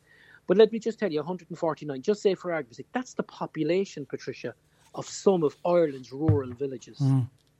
Imagine driving through some village and there isn't a sinner to be seen because they've all been killed. That's, I know we're talking about numbers and I'm saying it doesn't work, but that's the way I try to paint it, that it's the population of a village has been wiped out. Yeah. And I just said, I just felt myself I had a part to play to try and do something, because it doesn't seem to be working, campaigns after campaigns. I know. And in fairness to the Road Safety Authority, they do some massive and fantastic hard-hitting campaigns. And I think that's the more of those, the better. And also, the penalties here for people who break the law, they're just a joke. I mean, I saw in Australia the other day, if you're involved in a fatal crash because of drink and drug driving, you're brought to a scrapyard and you're made witness your car being crunched inside a car cruncher. Yeah. Cruncher. And I saw, I posted up at the weekend, the Gardaí stopping somebody, and the guy, no licence, no tax, no insurance, and driving. And I just thought, how long was he driving around before he was eventually caught? Exactly. And I can tell you, I almost guarantee you, there are hundreds, if not thousands, of drivers on the road today who have been banned from driving. And are still driving. And yet they're out there floating the law. Yeah, and Anne says... Christine Donnelly says to us, some of these people are just laughing at those who are making efforts to try and curb the number of deaths on the road. Anne says, I never knew my dad. He was killed coming home from work by a drunk driver. I was only a baby at the time. All I have of my dad are photographs. I mean, that's just so sad. And actually, over the years, I've often interviewed Gardaí as they're about to retire, particularly any of the members who do the crime file with us every week. And every single one of them, when I ask, what'll stand out, what do you remember most, they all talk about the worst part of the job is that knocking on the door and having to tell a family member that their loved one is dead. And all of them have said it's something you never, ever get over. It's just, okay, your series is running, it starts today, doesn't it? It does. It starts in the news at 12:30, but they'll be on the news as well at 5:30 and 7. And 7, okay. It runs throughout the week, Monday through Friday. Okay, we'll keep a lookout for it. And just while I have you, it would be remiss of me not to mention the late Tina Satchwell, because it's a case you have been following literally since day one. Richard was in court, her husband was in court in Cashel. Were you there in Cashel on Saturday? I was. He had been charged on Friday night in Cove Garda Station, and he arrived to Cashel at about 10 o'clock on Saturday morning. And the security was tight. Lots and lots of members of the public there to try and see him up close and personal as it was. He was led in by 2 detectives who gave evidence. One of them then gave evidence of charging him at Cove Garda Station. He sat throughout the hearing, didn't say anything. He kept his head partially bowed, adjusting his glasses. His solicitor did sit alongside him and had a chat with him, probably just explaining the court process to him. Sarah, his I can't think of her name. Sorry, his first cousin, Sarah Howard, was in court for the brief hearing. It lasted about 4 minutes. She was obviously visibly upset, and on occasions she could be seen looking over towards Satchwell, who just, as I said, didn't make any eye contact with anybody in the court.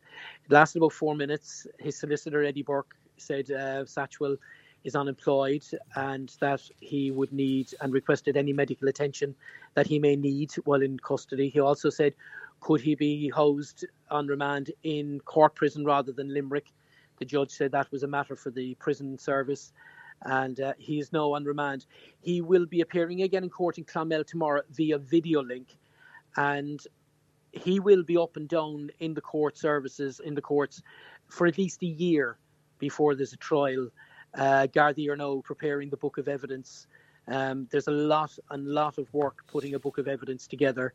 They've got 42 days to prepare that book.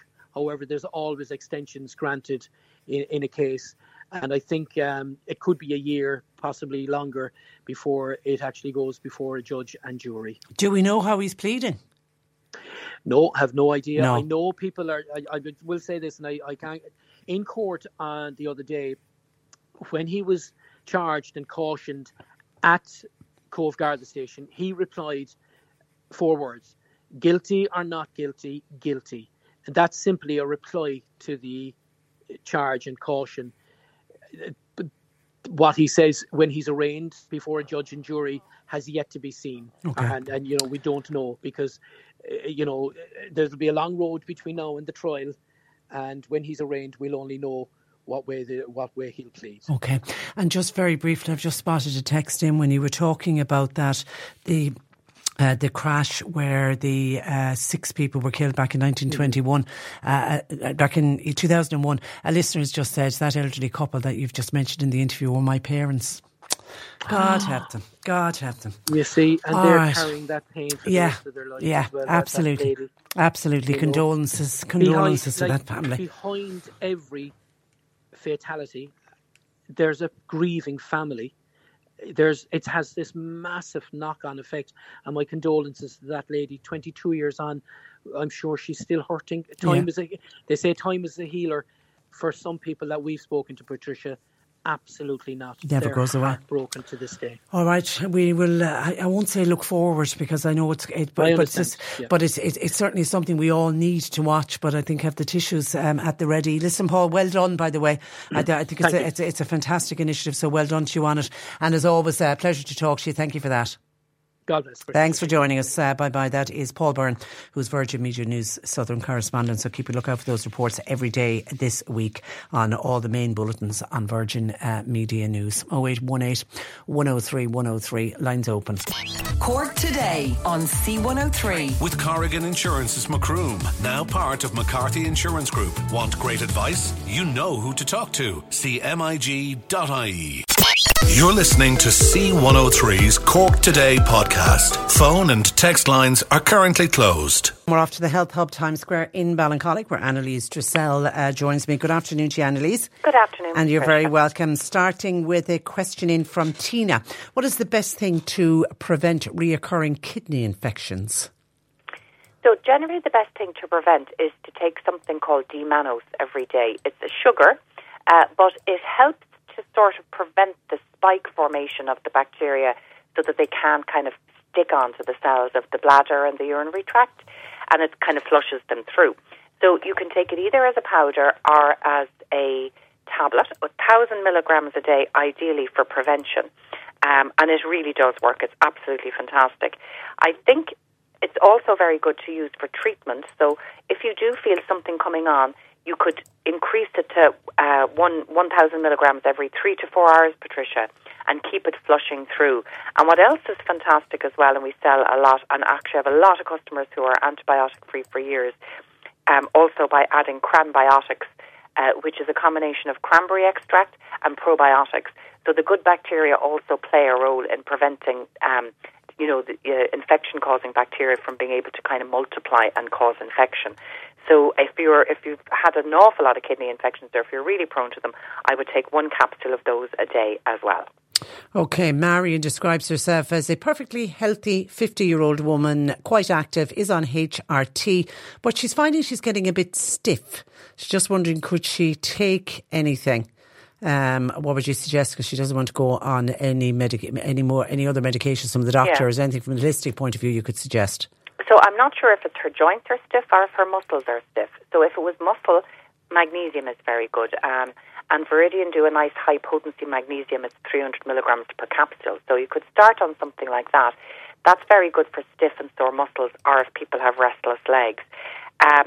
But if it's stiff joints, definitely it's good to start now, because you want to start before the damage is actually done, because once the wear and tear is too far gone, there's very little you can do then to repair the cartilage in the joint. So like everything else, natural medicine is ideally used for prevention rather than cure. So with stiff joints, what I'd be recommending is something that would support the joint, that has a nice bit of natural anti-inflammatory in there as well. So we get very good feedback on 2 particular supplements. One of them is by a company called One Nutrition, and it's called Joint Support. And the other one is by a company called GAL, and it's called UC2 Cartilage. And both of those have a combination of stuff that support the cartilage formation, but also nice natural anti-inflammatories. So you could start on those. And another one that people often say helps fantastically with their joints is fish oil supplement. And what I love about a fish oil supplement, Patricia, is I don't think any of us really probably eat enough oily fish, and particularly because of the mercury poisoning, people could be afraid of, at the most we can really eat it is 3 times a week anyway. So to take a fish oil supplement is a fantastic natural anti-inflammatory. So it works for the joints, but it also works everywhere else. So it helps keep your good cholesterol up. It's an anti-inflammatory for the heart, keeps your blood lovely and thin and flowing nicely, less likely to clot. It supports the tissue, the fatty tissue of the brain health. So I definitely think it plays a role in cognitive decline in the long term and prevention of that. So for many, many reasons, the fish oil will do a lot of different jobs. So that could be another nice option too. And how much fish oil and what type of fish oil are you talking? So I think what you're looking for really is, as an anti-inflammatory, omega-3 fish oils. They're made up of EPA and DHA. DHA is wonderful for brain and skin, and EPA is the anti-inflammatory side of it. So if you could get one that has a nice balance of both. The one that I love and that I take myself is called Cardio, and it's just 1 capsule a day, and I get my vitamin D in with that as well. And it's such a high strength one, Patricia. I'd often maybe skip it every other day because, and certainly don't need to take it when you're eating fish. But a good cod liver oil, make sure that that it has been processed properly so that there is none of the heavy metals in there. So go for a fairly good quality one. And if you're willing to take it off the spoon, you'll get great value for money. Nordic Naturals do a few. Patricia, I'm sure you had cod liver oil when you were a kid. Yeah, I think that's what's turned me off it. Oh, I can still smell it. Yeah, no, it's pretty disgusting. All right, get back into it. Get it down quick. Okay, a lot of calls in. John Paul tells me about this because COVID is back, and I've heard of more people getting COVID, and it's the one people got COVID. They weren't very unwell with it, but now it's afterwards. The energy levels. Any advice on dealing with low energy levels after a bout of COVID? Yeah, and very common, Patricia, that post-viral fatigue. And that's what I always think about COVID as being the strangest virus that I've really ever seen, is that people who normally post-viral fatigue would have only happened to people who were very, very, very unwell with a flu or glandular fever or other type of virus. But people who have even a mild COVID tend to get that fatigue afterwards. So it's a very unusual virus. So to support it, there'd be a couple of things. The Source of Life Gold, unfortunately, is not available until the end of the month because there was production issues. And so that's not an option at the moment. But that was a very good tonic because it had some ginseng in there.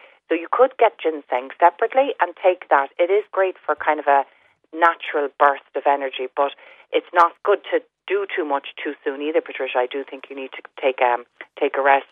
So instead of the Source of Life Gold, I've been recommending a supplement called Vibracell, Vibracell. It's by a company called New Vistas, and I've been getting very good feedback on that. It's a lovely combination of homeopathic and vitamins, minerals, and lots of natural stuff as well. So that could be a good one to try. And then even Baraka, I think, can be good to give you a bit of a boost in the afternoon. That's literally just vitamin B. So you could take a B complex at the very most basic level, and make sure you support your immune system afterwards, because it's the virus that's still there is making you feel tired. So if you take even a vitamin C, zinc, and a vitamin D, just to make sure you're supporting your immune system. And of course, my favourite is the olive leaf extract. I always feel it gets me that extra 20%, that last 20% better.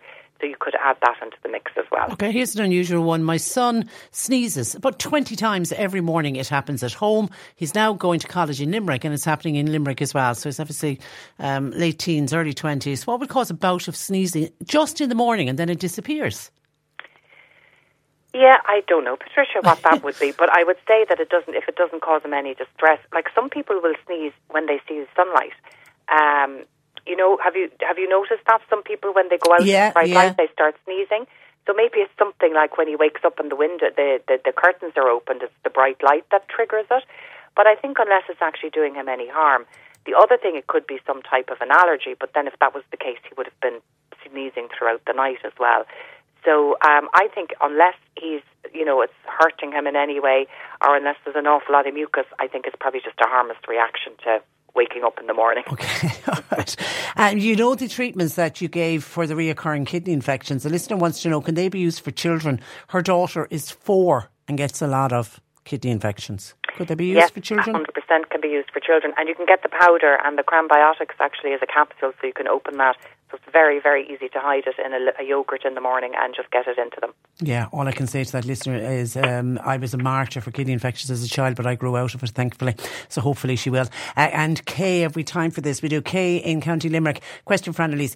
Is it advisable to take CQ10 and lysatine granules with a 10 milligram statin? Okay, so that is actually very good to take, both of those. And the statin drug stops the production of cholesterol in the liver by a particular pathway, by stopping an enzyme that converts saturated fat into cholesterol. But that pathway also makes a very important vitamin called coenzyme Q10, and it's an integral part of our energy pathways. So people can become deficient in this. And that's why people get the side effects of the statin, like the sore muscles and the muscle fatigue and the memory, the short-term memory problems and feeling fatigued. That's because they're probably deficient in coenzyme Q10. So I think everybody, just because it's, if you think about the biggest muscle in the body being the heart, you kind of want it to be healthy. You don't want it to be deficient in Q10, which is important for the energy pathways that fuel the heart. I think everyone on a statin should be taking coenzyme Q10. And then lecithin is what is very good to help form our bile. And bile is what we need to be able to get rid of old cholesterol and unused cholesterol out of the body. So our body is constantly bringing cholesterol around to various different sites in the body where it's needed, and then collecting old cholesterol and bringing it back to the liver to be recycled and got rid of. So the lecithin helps your bile to get rid of cholesterol after the liver. So good to take as well. Rid of it. Yeah. All right, we'll leave it there. Thanks for that. Have a lovely week. We'll chat next Monday. Thanks Annalise. Patricia. And Annalise will put up everything that she mentioned on her website this afternoon, healthhubstore.com. Eileen in Fermoy says, my father was killed on a bike in 1951 by a drunk driver. It occurred on the Old Mallow Road, and to this day it still affects our family, which is exactly the point that Paul was making. Drink driving is a big issue. It needs to be stamped out. It does indeed. Hannah suggests a solution. Could it be put speed limiters on cars? Would that help? Okay, that's where we leave it for today. My thanks to John Paul McNamara for producing. Nick Rich is with you for the afternoon. Talk to you tomorrow. Today on C103. With Corrigan Insurance's Macroom, now part of McCarthy Insurance Group. They don't just talk the talk, they walk the walk. CMIG.ie. Why don't more infant formula companies use organic, grass-fed whole milk instead of skim? Why don't more infant formula companies use the latest breast milk science? Why don't more infant formula companies run their own clinical trials? Why don't more infant formula companies use more of the proteins found in breast milk? Why don't more infant formula companies have their own factories instead of outsourcing their manufacturing? We wondered the same thing. So we made ByHeart, a better formula for formula. Learn more at byheart.com. Hey, it's Danny Pellegrino from Everything Iconic. Ready to upgrade your style game without blowing your budget? Check out Quince. They've got all the good stuff, shirts and polos, activewear, and fine leather goods, all at 50 to 80% less than other high-end brands. And the best part? They're all about safe, ethical, and responsible manufacturing. Get that luxury vibe without the luxury price tag. Hit up quince.com/upgrade for free shipping and 365-day returns on your next order. That's quince.com/upgrade.